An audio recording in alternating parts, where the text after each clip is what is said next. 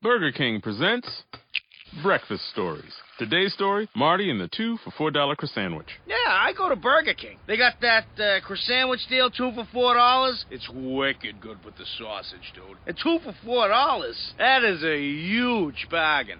Huge.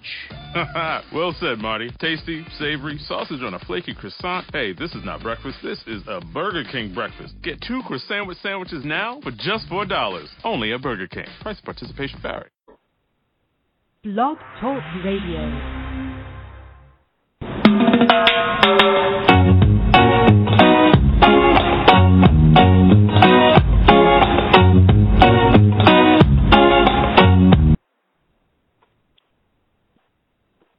Hello, folks. It's Chris Daly here, and welcome to a special conversation about everything great happening in Jamaica. It's great to, again, talk with our listening audience, and do we have a special treat for you this evening? We have Dr. Deborah A. Thomas, who is an anthropologist, and she'll be giving us, exploring some of her research that she's done on Jamaica. She got her Ph.D. in anthropology from New York University in the year 2000, and is currently professor of anthropology and chair of the graduate studies of the Department of Anthropology at the University of Pennsylvania. She's also affiliated faculty with the Center of Africana Studies and as a secondary appointment with the Graduate Study of Education. She's a member of the graduate groups of Africana Studies and English. Prior to an appointment at Penn, she spent 2 years as a Mellon postdoctoral fellow at the Center of Americas at Wesleyan University and 4 years teaching in the Department of Cultural Anthropology at Duke University.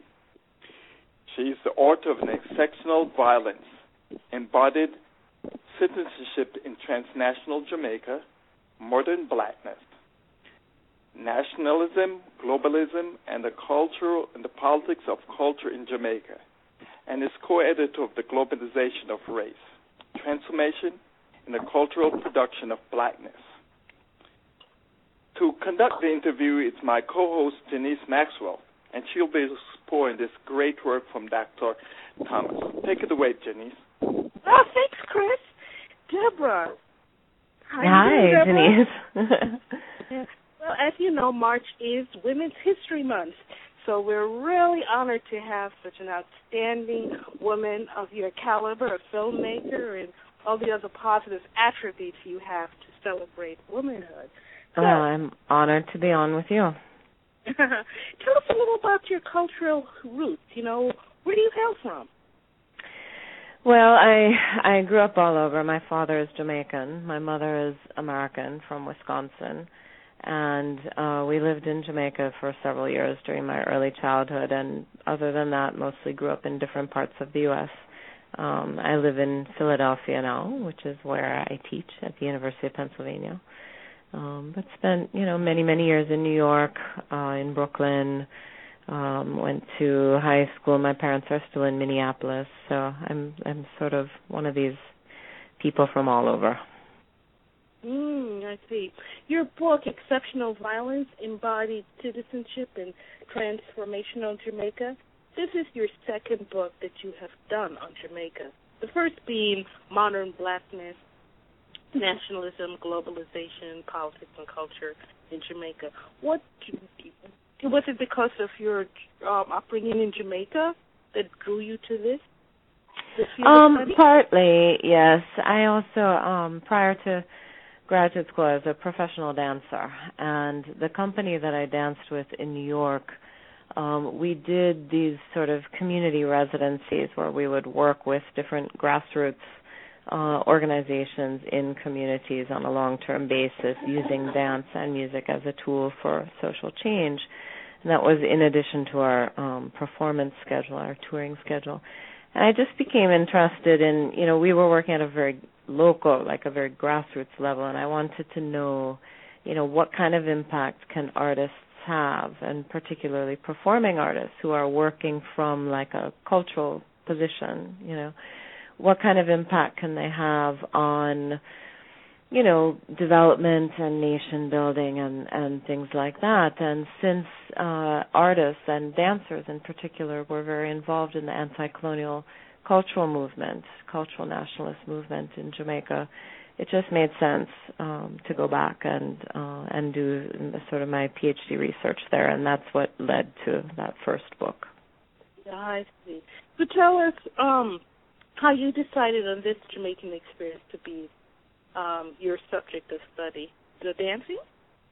You mean the second book or the first book? Mm-hmm. Second. The second. Well, I actually had started working on a different project, on a project about the women who leave Jamaica and go to work in hotels in the U.S., because a number of my friends had come up on that hotel workers program, which is like the farm work program, only it's, obviously in the hospitality industry. Mm-hmm. But things started happening in the neighborhood where I used to live, and a very close friend of mine was ultimately killed in what was developing as a gang war, and the friend of mine was somebody who wasn't involved. They were coming for his gun because he had a licensed firearm.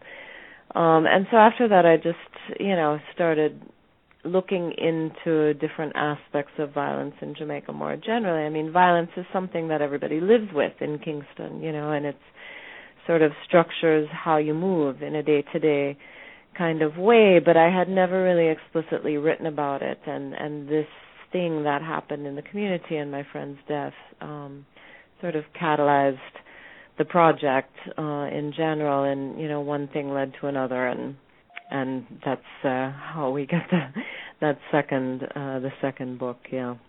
I see. Were Jamaican scholars involved in the study?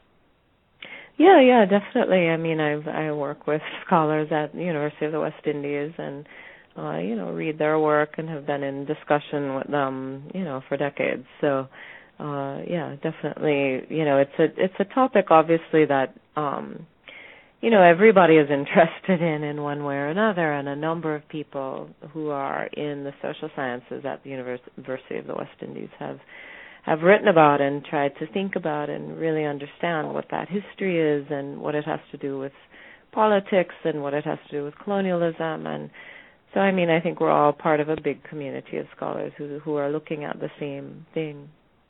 I see. Well, why don't you give us a summary of your major findings in the book? Well, I became troubled, I guess, by the way that people talk about violence in Jamaica, and it's not limited to Jamaica. I mean, I think people talk about violence among black people anywhere in the same language, which is to say that we have a culture of violence. That somehow this is something that's related to a cultural defect, or it's something that we pass down from generation to generation, and that's how people talk about poverty also. And in the U.S., that whole discourse about the culture of poverty vis-a-vis African Americans which arose in the 60s in policy, but has certainly continued since then, and has been critiqued very roundly, but somehow that kind of talk about stuff doesn't really go away. And so I wanted to think about what would it mean to look at violence as something other than a cultural attribute, to really investigate the history and think about older patterns of violence during colonialism and how those resonate today, and the structural legacies of that history of colonialism and conquest, and what that means for today's inequalities in Jamaica, the development of political parties, all of that, and try to argue that, in fact, violence is not a cultural condition, that it's the result of structural factors that can be tracked, and that we need to take a much longer historical view to understand, what's really going on today. Right. Yeah. And because of that, are there any stereotypes of subcultures that cast a big footprint on our understanding of a wider culture? Well, sure. I mean, I think dancehall culture is stigmatized, certainly, just the same way hip-hop culture is here. Go ahead. It's interesting you could say that, because, say, early hip-hop say in the 70s or in the early part of the 80s, it wasn't very. It was very positive. It talked about elevating black women, you're my African queen and all that. But then suddenly, suburban white males in particular started to purchase it. And then, if you notice, it took on something else. Yeah, it was very, very negative. And considering the fact that most of those white boys do not have any real association in the inner cities of Chicago, wherever. They just have an image, and it's like, oh, yeah, I'm bad, and I listen to rap music, you know. But one of your solutions is reparations. That's a very touchy subject, you know, whether it's reparations among Black Americans or even Jamaicans. You know, please define the scope and context of this solution, and why do you think it has any viability? Okay. You sound cynical. Well, I mean, I think what I advance in the book is to use reparations as a framework for understanding the place of the past and the present, because that's what reparations activists really do, right? They track certain historical divisions from an originary moment to the present in order to show what is the legacy of, for example, the slave trade, or in other cases the use of Korean women as comfort women for Japanese soldiers, or the killing of Jews during the Holocaust, or they're able to sort of use that kind of structural historical framework to think through. I see that, but would it be a monetary price? Because I remember when they did, you mentioned the Japanese. Well, Japanese Americans, they suffered too. They went into the concentration camp. Well, in the U.S. And a couple of years ago, they were getting $20,000 apiece. I don't think, could you really put a price on what a human being suffers? Black people, especially, because they still suffer from post-traumatic slavery. And that's why there was I sounded cynical, because blacks don't have an economic base in this country. So you can't go into any concentration of black people in the U.S. This is the U.S. You can find a Chinatown or a Koreatown, even a Jewtown. I live in Chicago, and they actually had a place called Jewtown, right? Where black people live, they don't own the economics of that community. So even if you were to give them money, it would go right back into the hands of basically Koreans and Arabs and all every other group is going to benefit from that money. Black people aren't going to get it. So why would you say reparations would be a good idea if you're going to be getting money and it's not even going to stay into the community because they don't have an economic base?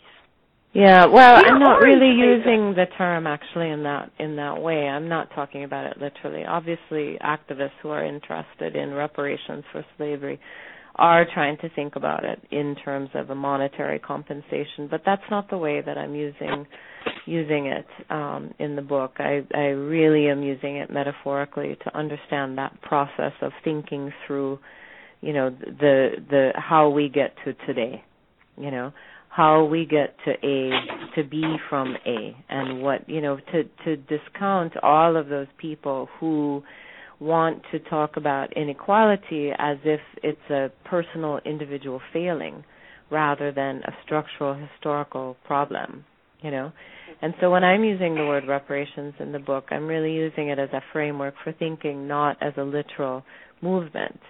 However, in the last chapter of the book, where I'm talking about Rastafari and state violence against Rastafari, and one incident in particular in 1963, what's called the Coral Gardens incident, we did a film that came out of that chapter. And as the film has traveled a little bit, it's caught some attention, and it caught the attention of Jamaica's public defender, who is now finally pursuing a case and an investigation of what happened in 1963, because one has never been done, with the aim of developing an actual reparations case against the government of Jamaica. Now, in the community, then, it means they're trying to think about what that could mean for them.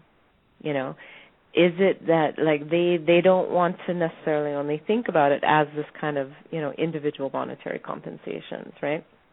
But to instead imagine what kind of thing would benefit the development of the community as a totality, you know, into the future. And so they're trying to sort of imagine, I think, very creative and innovative ways of thinking about, you know, what reparations could be in that context. Not just that everybody would get, you know, $1,000 US or even $20,000 US, but actually that they could instead imagine something that would benefit the development of the community as a whole, whether through policy or programs or, you know. So I think it doesn't have to mean, you know, like money that's going to continually circulate back into the hands of power.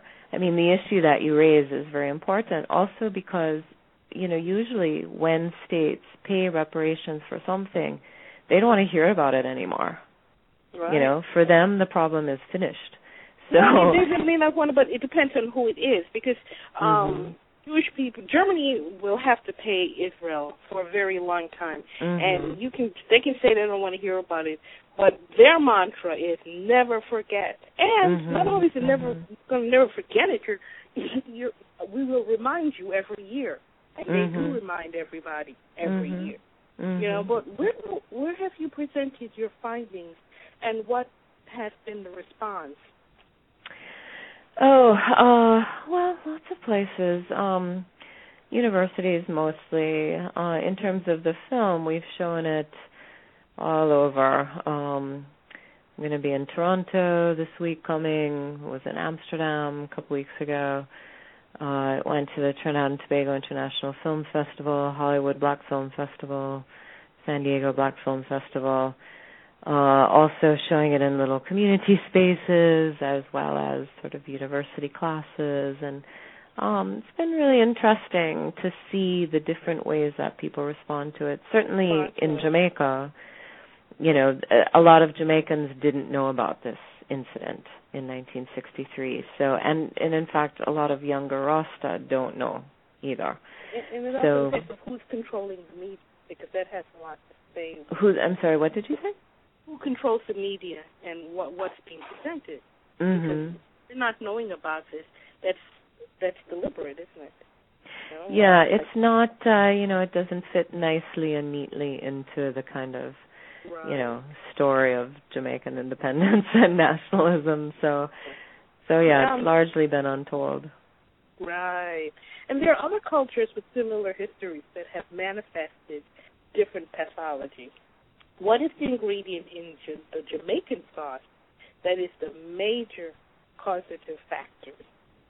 It's the major cause of? Causative factors. In terms of, like, you know, what's happening in Jamaican culture that makes these kind of pathologies exist? You know, we're not the only ones that are violent. We're not. Yeah. But you don't see that. What's making Jamaica unique? You know what I'm saying? Yeah, I don't think Jamaica is unique. I think, you know, there are a number of structural factors that lead to what the situation is today. You know, certainly one of, you know, primary among them is colonialism and the various ways institutions were set in place by the colonial government that, you know, mandated how land was distributed, how people had access to sort of economic development, political participation, all of those things you can sort of track through time, what it meant to become a crown colony in 1866, you know, the whole sort of development, you know, dependent development of colonialism. But also, you know, the development of political nationalism in Jamaica took a particular path, and political violence accounts for most of what people see today, I think, as the sort of primary divisions among the poorer people in Jamaica. Those political divisions have, sort of factioned off as a result of the international drug trade. And, of course, Jamaica is a primary transshipment point for cocaine coming from South America and particularly Colombia. So there are a lot of factors that, that are sort of global, structural realities. Currently, Jamaica is going to have their 50th anniversary of quote-unquote independence. Yeah. So we're, quote-unquote, free from colonialism. But I think there's neo-colonialism on the island. What's your take on that? Oh, definitely. I mean, you can't erase the past. It definitely lives on. I mean, certainly there's all kind of colonial legacy. I mean, Prince Harry, I was just there last week, and Prince Harry visited, and the amount of, excitement and kerfuffle around this 27-year-old young man's visit was just incredible, But that's, again, the legacy of colonialism. I think, Portia Simpson, the new prime minister, is talking about moving toward Republican status. Now, that would then remove the Queen as head of state and remove the Privy Council, the British Privy Council, as the highest court in the land, and it instead would direct Jamaica, under the jurisdiction of the Caribbean Court of Justice. Symbolically, I think that would go far to change, kind of, I mean, there's no reason we still have to say God Save the Queen in school every day, Yeah. So I think, those are the ways colonialism still lives on in the present. But, of course, we also, live in a global economic system that's dominated by, the U.S. at this point and various up-and-coming, powers like China and India and Brazil. And so I think, the different kinds of global inequality persist. A work like this does elicit critics. What has been the major counter-argument, and what has been your response? Counter-arguments to the movie, your book, things of that nature. Well, I haven't heard any yet. I suppose as people start reviewing it, maybe I would the book anyway, I would hear one or two things. In terms of the film, I mean, it's a documentary, and it's documenting, the experiences of the elders who went through that persecution in 1963. So there's nothing really to, criticize, I suppose. Like I said earlier, how it's covered over because they don't want people to think about or remember the past in such a negative way. So the fact that you're reminding people of what happened, I thought people would have been like, don't talk about that, don't get people all worked up. No, not really. I mean, nobody in Jamaica, and at least nobody that I've heard. I mean, I think in the community, in the Rastafari community, outside the Rastafari community, in sort of the group of artists and intellectuals I know in Kingston and, more professionals, people who did not know are glad to know. And the response has been very positive, and certainly within the community, the response has been very positive. I have heard that, what you're saying, but it was from somebody in Amsterdam, actually, who was Dutch and had lived in Jamaica for a number of years, working with a company there, I think married to or living as married with a Jamaican woman, who felt like, why stir this up? Jamaica isn't like that anymore. It's not, it's the same kind of people here who would want to say we're in a post-race moment. Look, we have a black president, so we must be post-race. Is that kind of position, like, why are you still, why are you still talking about this? I think it's just wishful thinking or delusion of inclusion whenever people say that to me. But, tell us a little bit about the movie and what's the intent of using this medium to get the word out. Oh, well, as I said, it didn't start out as a movie. It was, part of the book, and talking with some of the elders, for the chapter that I was writing, and it really was the idea of one of the elders, because I had asked him if he would retrace his steps with me and tell the story again as, we walked through the landscape and show me, where he was chained to somebody, where they were thrown into the back of a Jeep, where they were taken to jail.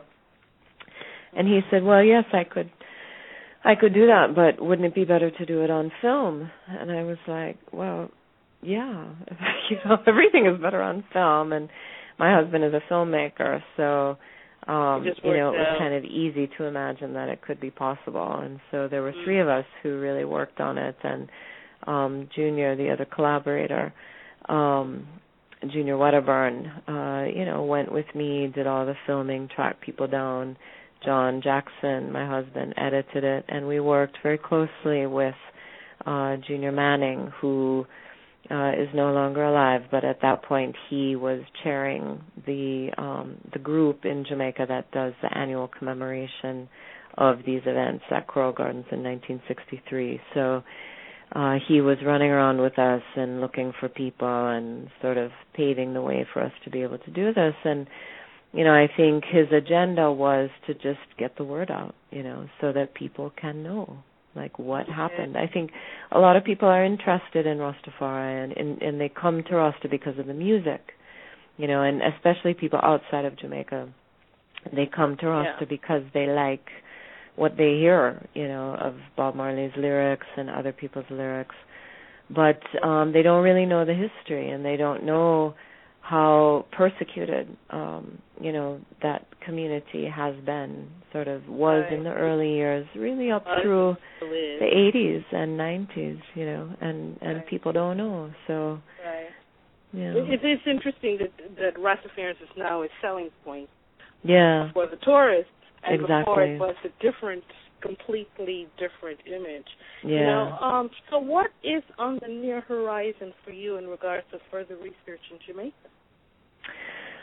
Well, we're going to run around with the film a little bit more. But, I'm still just interested in questions of the political, what's going on with the 50th anniversary this year? How are people seeing, what's possible, what the openings are, how they could change things for themselves, and what's going on. So that's what I'm paying attention to. Yeah, I see. Well, to learn more about Jamaican Diaspora, visit Jamaican Diaspora. To learn more about Chris Daly, his website is Let's Get Social and Mobile. And, Deborah, if someone would like to see that movie, how would they do that? Well, they could go to our website, which is www.badfridaythemovie.com. And all the information is there, the information about the film, how to buy the film, how to get in touch with us, everything is there. And the trailer is on that website as well. So there's a trailer on the website, right? So, yeah. Okay. Well, we definitely appreciate you spending some time with us, and